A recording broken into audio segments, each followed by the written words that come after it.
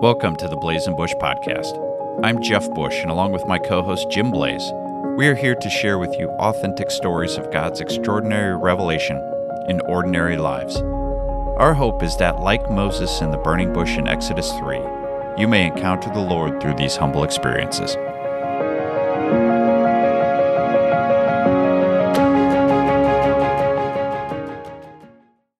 Welcome to the podcast, everyone. This is Jeff Bush here along with Jim Blaze. Jim, we've got a fantastic guest with us on the show today, and I am flat giddy.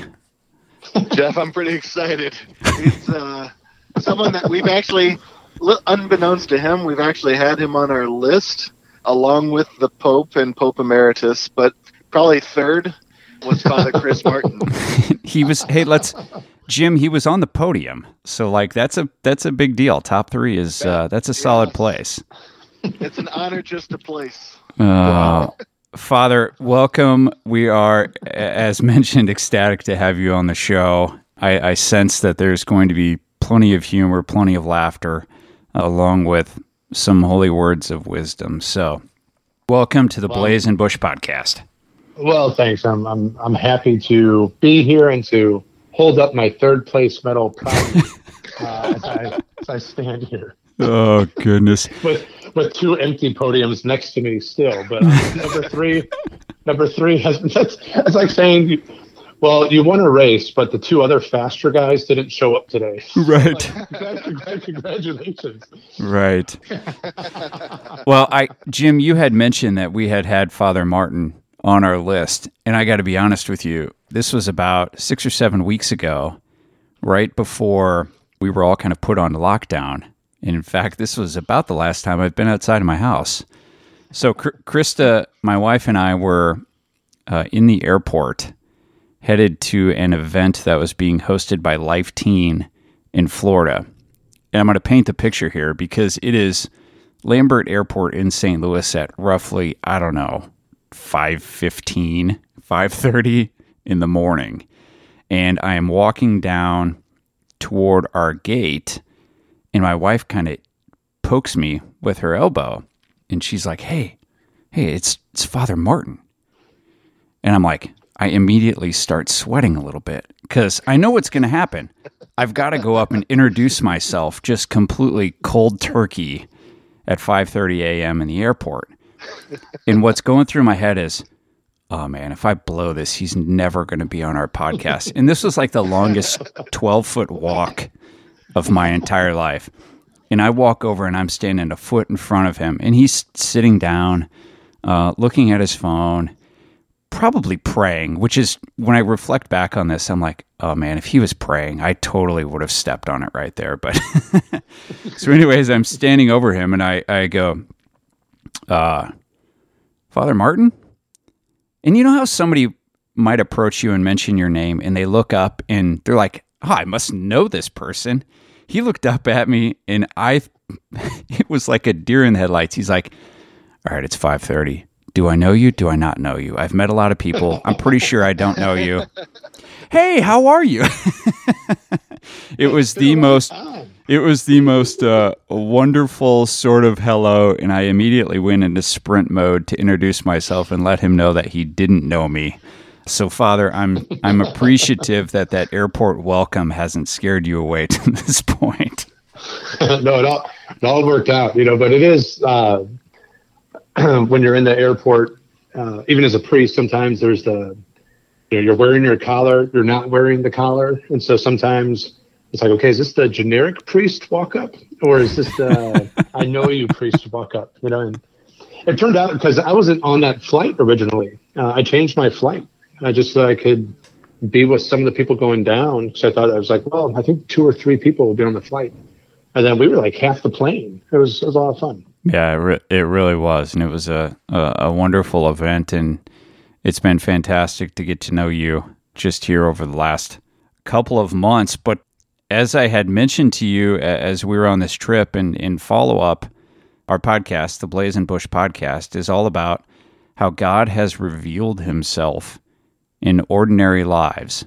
And as much time as you and I had interaction over that trip, I don't believe that I really got to hear your story. And I know that Jim and I are really excited this morning just to hear your journey and how God has revealed himself to you. And really, where did faith begin for you? Certainly, how did God lead you towards the priesthood? We'd love to hear if you're open to sharing this morning. Sure. Yeah, it began when I was baptized, and a voice came from heaven that said, "You are my beloved son, with whom I'm well pleased." Nice. Oh, I'm sorry. I'm getting confused. That was someone else. Yeah. I read that somewhere. No, I tell people, so I grew up here in St. Louis. I'm the youngest of 5 kids. We were Sunday churchgoers, Catholic by identity, and Catholic grade school. So kind of just had the Catholic ethos kind of growing up. There's just, I don't know, like the faith was, I don't want to say overt. Again, more like you just kind of marinated in it. It was just, we said grace before we ate. Went to Mass on Sundays. I served Mass as a grade school student. But we weren't praying nightly rosaries as a family or chanting, like as a family or anything, So just kind of the normal growing up with 2 older brothers and 2 older sisters and all the bumps and bruises that you get with all of that and all the joys as well. The turning point for me in my faith life really was going back to how you and I met when my parish started the Life Team program and really had a dynamic youth ministry program, in particular with one Mr. Steve Allgaier, who's also still here in St. Louis, still works for Life Team. And he was a recent grad from Mizzou with a business major, but just had a charism for discipleship and for sharing the gospel. And those terms weren't even really that widely used at that point. I think as he's told me the story, he just said, I've had a conversion experience in my own life, and if I can share the gospel with young people to help them not make the mistakes that I've made and to help them love Christ, then I'm going to do it. Beginning with my youth group then, I started going to Mass not because my parents were forcing me, but because I wanted to. And I started asking the questions, am I Catholic because I was born Catholic? Or am I Catholic because I choose to be? And so I was really blessed that by the time I was graduating high school, I was already kind of convicted of my faith, that I'm Catholic because I want to be Catholic. I choose to be Catholic, not because anybody is forcing me or just kind of the cultural norm. So again, abbreviated story. I went down to Mizzou myself, not knowing what I wanted to do with my life. And so I thought that I would go into medicine. So I was a biochemistry major in a pre-med track, I guess, which sounds impressive, but I was a freshman, right? So I was still taking like geology. So I wasn't doing I wasn't doing heart surgery or anything. But during that time, I volunteered to teach confirmation classes and would still go to Mass at 9:00 at night on every Sunday with a group of friends from St. Louis. And I realized that Sundays were my favorite day of the week. So it wasn't the basketball games, the football games, the frat parties I would sneak into. It really was Sunday. And it started to dawn on me that was the truth. And so I wound up spending an hour every week in between the class that I taught and Mass would begin, just sitting in the chapel waiting for my friends to show up. So I wasn't even trying to make a holy hour. I called it a lazy hour. I was too lazy to walk back, right? So I was like, well, I'll just sit here and wait. But it was during that time that the thoughts about the priesthood kind of grew stronger.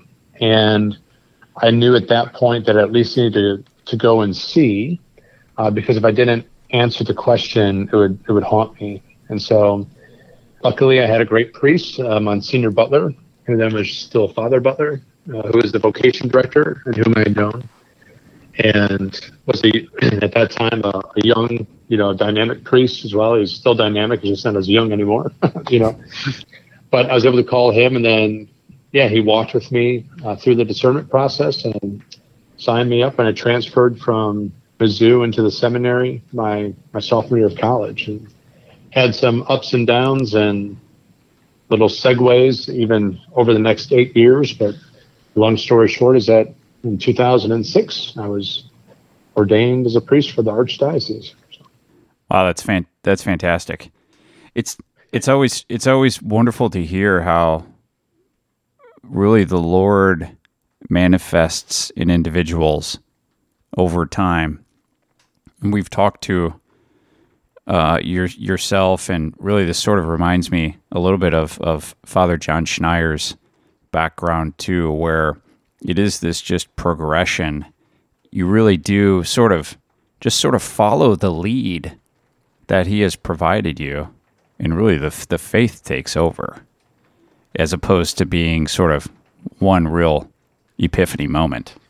Yeah, I think we all have touch points in our lives, right? And so these moments where it is like not necessarily as dramatic as the burning bush for Moses or the road to Damascus for Paul, but excuse me, Father, it's called the blazing bush. Oh, I'm sorry. That's okay. That's okay. I'm sorry. That's right. Carry on. The translation that I use is outdated. Gotcha. We can have these moments, and sometimes it happens on retreats, or sometimes it happens on like these conversations that we have with certain people, and all of a sudden we can have an epiphany of some sort. But you're right that the Lord, he leads us and he invites us. He doesn't force us or coerce us.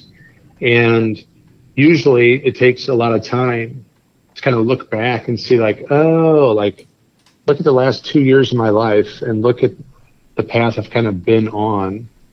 It's the Lord's doing. That the Lord put this youth minister in my life, and the Lord put that priest in my life. The Lord helped me date the right person. The Lord helped me to go to this place and meet these people. And so all of it builds up. It's not like we have to jump into the deep end right away, but the Lord, again, guides us day by day. As you were making the decisions to move from Mizzou to the seminary, how did your family respond to that change? Yeah. A pregnant pause on the other end of the phone when I told my parents, a couple things. I have very loving and delightful parents who just love each of us and want all of us to be joyful and happy in our lives. And so I'm very blessed in that regard. However, what happens sometimes with parents, and this is something that I think it's fair to say my dad went through. My dad was the only child in his family that got a college education. He wanted to make sure that all of his children were able to also receive a college education, and then to kind of achieve, every generation wants the next generation to be better. My dad really liked the idea of having one of his children be a doctor. I mean, it was almost kind of like a fulfillment of the journey he began when he was 19 to leave home and go to college on his own and pay for it by himself and all these things, and made all the sacrifices to send us to the Catholic high schools. And so when I told him that I wanted to transfer, his first response was, why don't you get accepted to medical school first?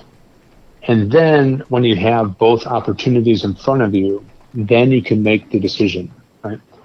However, he followed that up very quickly by saying, but you need to live your life for you, not for me. Which immediately gave you that freedom of saying okay, I don't need to try to just live a life that is trying to win my parents' affection. Right? However, he did call back, about a week later, very lovingly, and he goes, hey, I have some great news. I was doing some Google searches, and there's an order of priests who all have their medical degrees. So you can do both. So my mom just kind of went into mom mode. Well, what does this mean? How do we get you there? Are you going to be safe? Are you going to be happy? What about marriage? What about the girls that you have dated, have expressed interest in? So just all those very loving concerns that they have. And then my siblings, it's a little bit of a gut check, I think, sometimes, because as we all know, faith is developed and fostered individually. And so I grew up in the same house as my siblings, and not all of them, obviously, I'm the only one that's an ordained priest, and they're all married, and some of them practice and some of them don't, and some of them just have had their own faith journeys. But for them, they have to take on in some way the identity of the church, because now the church isn't something distinct from them. The church is their brother in a lot of ways. So it was kind of neat to see how they all had to embrace that reality as well. And so instead of talking about those priests, quote unquote, now it had a much more obviously personal meaning, and being like, well, wait a second, like, watch what you say, because you're talking about my brother now, So, yeah, my family, I was blessed, by and large, extremely supportive, which is not always the case. As vocation director, I've seen lots of young men and young women that have kind of been kicked out of the house or told not to come home if that's what they decide to do. And so it really immediately for them becomes a call to, pick up a cross and follow me. Father, I'm curious about like that time in high school, and you reach the point of even asking the question, is this something that it's just part of me, almost like a club that I belong to, something you're born into, or is this something I choose? Why do you think you were able to come to that question? I think that's such an important question of taking ownership of your own faith. But quite honestly, most high schoolers don't even ask the question, or at least that's my experience. Yeah. How do you awaken that? So I really do think it comes down to, one of the big buzzwords in the church right now, that's the very beginning, it's discipleship, that I had the challenge put to me specifically by my youth minister, whether it be, some sort of a life night where I want you to be willing to come up here and you're going to write your name on this cross. And that's going to be a sign that you are claiming it, like your name will be on this cross forever because you're making that decision right now, like to come forward and to have that kind of experience reinforced, and that gospel challenge, really, to say, hey, like, we can sit here, we can play miniature golf, we can play soccer on the soccer field, we can play dodgeball, like do whatever we want to do. But at the end of the day, what I was really being asked, and then what we began challenging each other on, is, are you just up here because it's a safe place to hang out? Or does this actually impact the way you behave on your sports team and on Friday nights, and who you choose to date, and what do we do after prom? Like all these, and so that's where it became more of the call to conversion that was kind of laid down, that I think lots of people don't necessarily get that one-on-one individual challenge in their life. This was really the early days of youth ministry, especially in St. Louis. I think you were probably the first in the St. Louis area, if I'm correct. How big was like your youth group, and were you finding that challenge not just from Steve but from also the other teens, or what kind of situation were you in? Yeah, sure. I mean, so it was small and messy, and it remained messy, and youth ministry really before up to that point, in a large way, was really just kind of like, well, just open the doors and try not to let them break too much, as we let the young people like into the building. When Steve Allgaier arrived, there was like 10 of us. There was 10 teenagers that really were there initially because our parents kind of said, hey, we volunteered to help chaperone this, and so you're coming. I'm like, oh, okay, and I even teased that, in the early days, I was duped. My life is what it is now because I was promised pizza, volleyball, and girls. I'm like, all right, well, that's not too bad. All the pizza you can eat and some girls up there to flirt with. All right, I'll go. Now look at me. It's like Jeremiah. You duped me, Lord, and I let myself be duped. So it started again, like just with 10, but then the challenge. And again, it's amazing for me to see it now that was given as a charism, I think almost like for survival in the beginning, is now what the church is trying to rediscover. And that is, I want all of you to pick 2 people that you're going to try to invite next week to come to youth group. Mm-hmm. And so all of a sudden, like as a 15-year-old and a 16-year-old, you're like, oh man, like I don't even tell people that I go to youth group, like now I'm supposed to go out and try to invite somebody to come. And so even there, that little challenge of, well, are you embarrassed of what we're doing here, or do you believe it? It's like, well, I don't know, I guess I believe it, so I'll go ask the most awkward, socially distanced person that I know. Because if they turn me down, I'll be like, well, whatever, I didn't really want you to come anyway.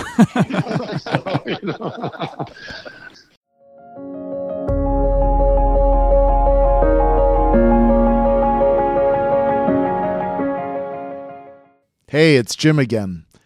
I'm the kind of guy that when he finds something really worthwhile, likes to tell people about it.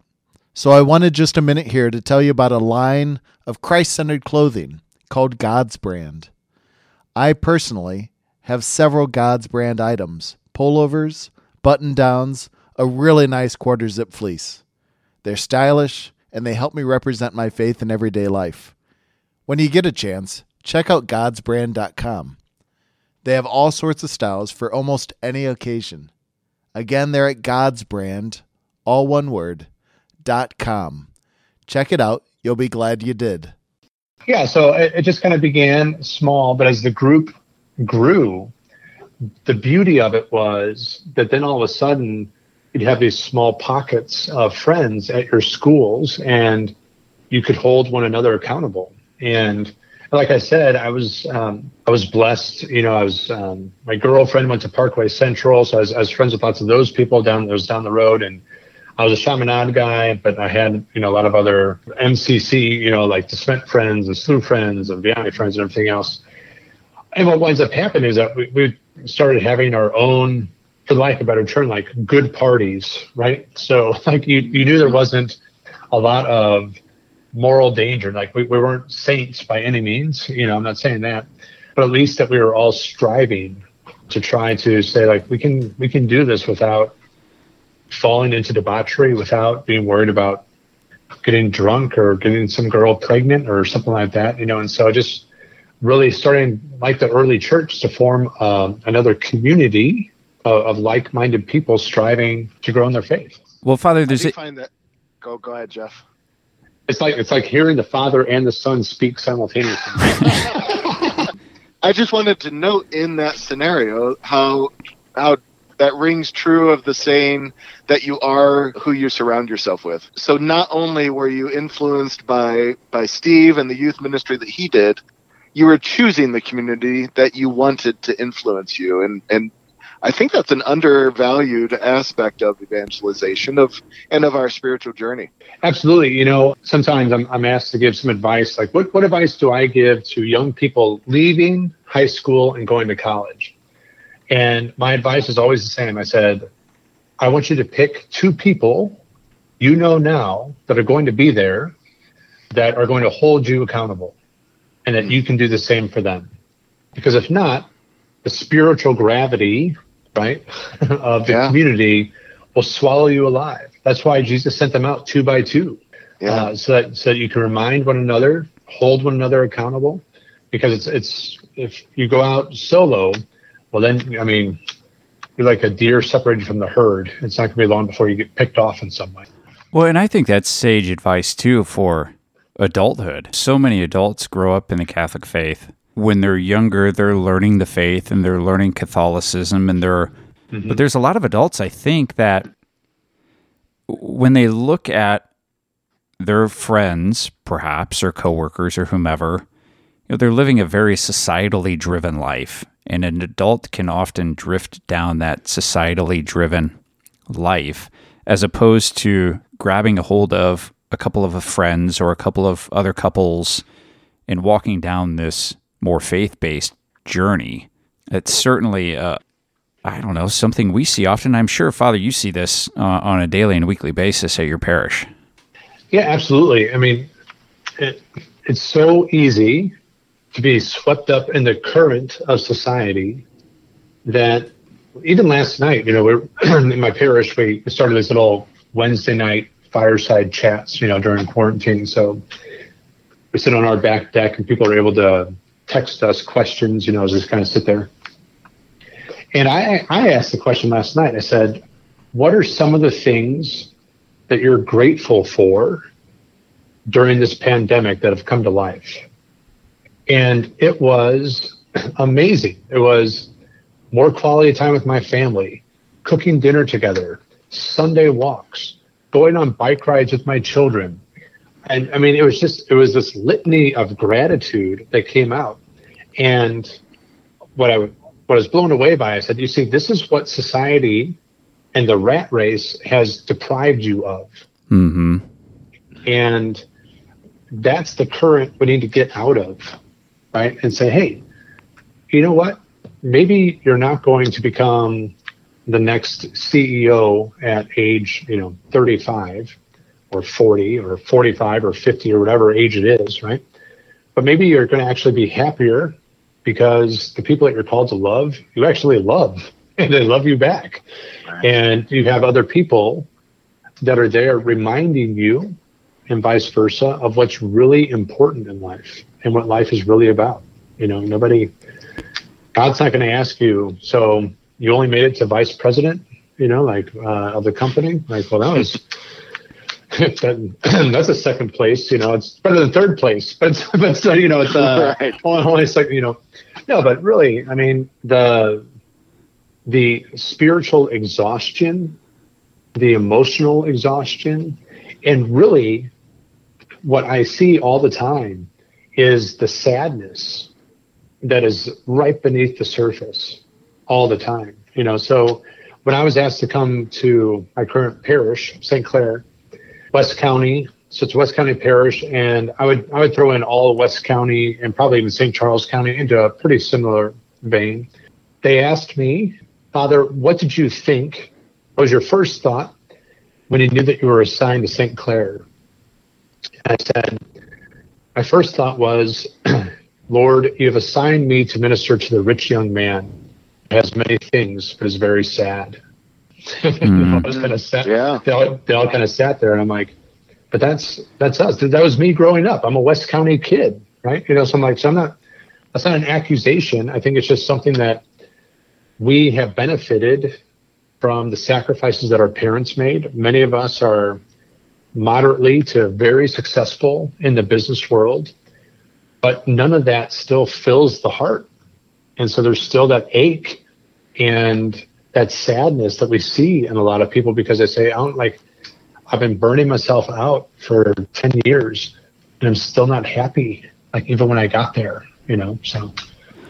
Yeah. I don't even know how I got on that. But. Well, I'm listening to you intently, especially having gone through 100% similar scenario. I call it festering restlessness. Like I had all of these material things, all of the items that society says are good and define success.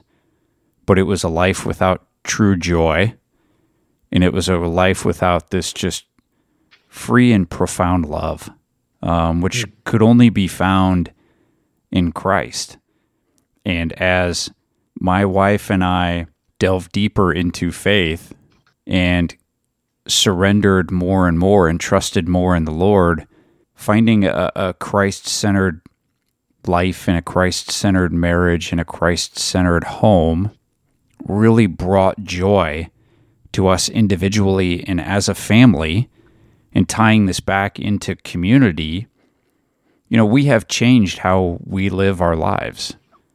And many others who are striving for a similar relationship with the Lord and similar growth and development in their faith, like He's gravitated a lot of us together. And this community strengthens and I think draws others towards it as we're all seeking just this goodness and this joy. And, God works in such wonderful ways, especially when He draws together in community. And I'd love to talk to you a little bit more. You mentioned the fireside chats, which I think have been wonderful. In fact, I've been a participant and a listener with my wife and our family on our end. And it's interesting too. You can sort of have, as you guys are having the fireside chats, the listeners and participants in those chats can converse via technology. And I was actually reconnected with some old friends that are parishioners at St. Clair just as a result of being on being a quiet participant in those fireside chats. But you also, Father, are a co-host of a podcast, a new podcast called The Catholic Arsonist. Yeah. Which, by the way, is a super cool title. I mean, it's no blazing bush, but it's pretty good. There's fire in both. So, which is totally on point, because as we talk about community and we talk about evangelization, the Holy Spirit and the fire inside of us, I know personally, and Jim, we love to talk about God and Jesus and what he's doing in our lives. And it is just sort of sharing this fire that he has blessed us with. But tell us a little bit more about the podcast, really what it's about and how it's going. Sure. So it's in its infancy. So we're still getting it off the ground. And as much as I love to dream big, I really did say, we need to begin by seeing our own parishioners as the target audience, right? So one of the people that are driving to work from our neighborhoods kind of need to hear. But the idea, it comes from, the scripture passage, I've come to set the world on fire, and how I wish it was already ablaze, right? Right. So Jesus is the Catholic arsonist, right? He's the one that has come to set the world on fire. And it's kind of funny. I don't know if you guys got any feedback from yours, but when I announced my title to the parish, I got a lot of people that came up and were like, I don't know, Father, like it has so many negative connotations, and I don't know, Father, that's just a little too edgy. I don't know. And I basically came back and I said, I'm just paraphrasing Jesus. Imagine what people thought when he said, I've come to set the world on fire. Like that's what I want to do. That's my mission. Any questions? No? Okay. Let's go. So the idea is not only that we discuss kind of topics about discipleship, evangelization, but that we also want to branch out and do what you guys are doing right now, and that is to even invite other people who are setting the world on fire in their vocations and in their ministries, just to kind of speak about that and just to try to have people either find a new spark for themselves or to fan into flame the gift that God has already given them in their own lives. And so, like I said, it's still kind of nebulous, but I have my youth minister, Alyssa Norberg, a recent Mizzou grad herself, who was mentored and discipled by the Focus missionaries. She's a dynamic, great, young, faithful woman. And then Shana Guntley is my director of evangelization, married mom, 3 beautiful daughters. And so she gives kind of the mom perspective, the person in the pew sitting there. And then you have the two of us, the 2 priests that are here that we can give the pastoral / theological input, And so mine, I told them specifically that Alyssa and Shana are the 2 primary voices, because I think it's important to have that female voice. I said that especially as the pastor and the priest, people hear from us all the time, so just come to Mass on Sunday and you can listen. But to have them add their voice to what setting the world on fire for Christ looks like, and what the struggles are with that, and what it means not only as a church and as a parish, but for me as a person, that's it. So that's all we talk about, just that. I love the fact that you guys bring in, with intent, the alternative sort of personalities and experiences of your co-hosts. And I especially as a layperson, not that we don't love listening and hearing from our priests, but you also love hearing from other people and how they are applying faith and Catholicism in their lives directly and what they're experiencing. And when you bring it all together, I think that's incredibly powerful and uplifting. I don't know if you guys agree with that as well. Yeah, a beautiful example is we did one a couple weeks ago on Mary. So it's, for the month of May. And one of the simple questions that we asked and that we answered was, well, who is married to you as a priest? Who is married to you as a mother? And who's married to you as a single young adult? Like, what role does she play in your life? And so we can talk about the universal beliefs and theology that we have around Mary, but then when it comes down to the nitty gritty of what does Marian devotion look like, it's going to be different depending on your state of life, So I was edified just listening to the two of them talk about it, So. That goes back really to what we were discussing before. It's not enough to have the catechesis, the religious education, but to be called to that actual relationship. And that really points to it is, well, especially in your relationship with Mary in this case, what does that look like? And it's going to be incarnational. It's going to be, in the flesh, actually lived out. And it will look different because you are in different places. Absolutely. And I mean, you touched on another spark inside of me. And I talk to people all the time about just what you said. Our faith is incarnational. It's not theoretical. That we can talk about and argue about how many angels can dance on the head of a pin all day long, right? And so, can they share space? And I said, but in the end, the whole purpose of what you said your podcast is, right? Do you see God in the reality that's right in front of you? Don't think that God is off hiding on some mountain somewhere. He's present, always doing something. And I think one of the greatest mistakes we can make in our faith lives is that we can dismiss it because it doesn't look like we think it should look like. So, I mean, how many people walked away from or walked right past Jesus because he didn't look like what they thought he should look like, didn't sound like they thought he should sound like, didn't have the military or political mission they thought that he should have. And so they walked away from the living Son of God.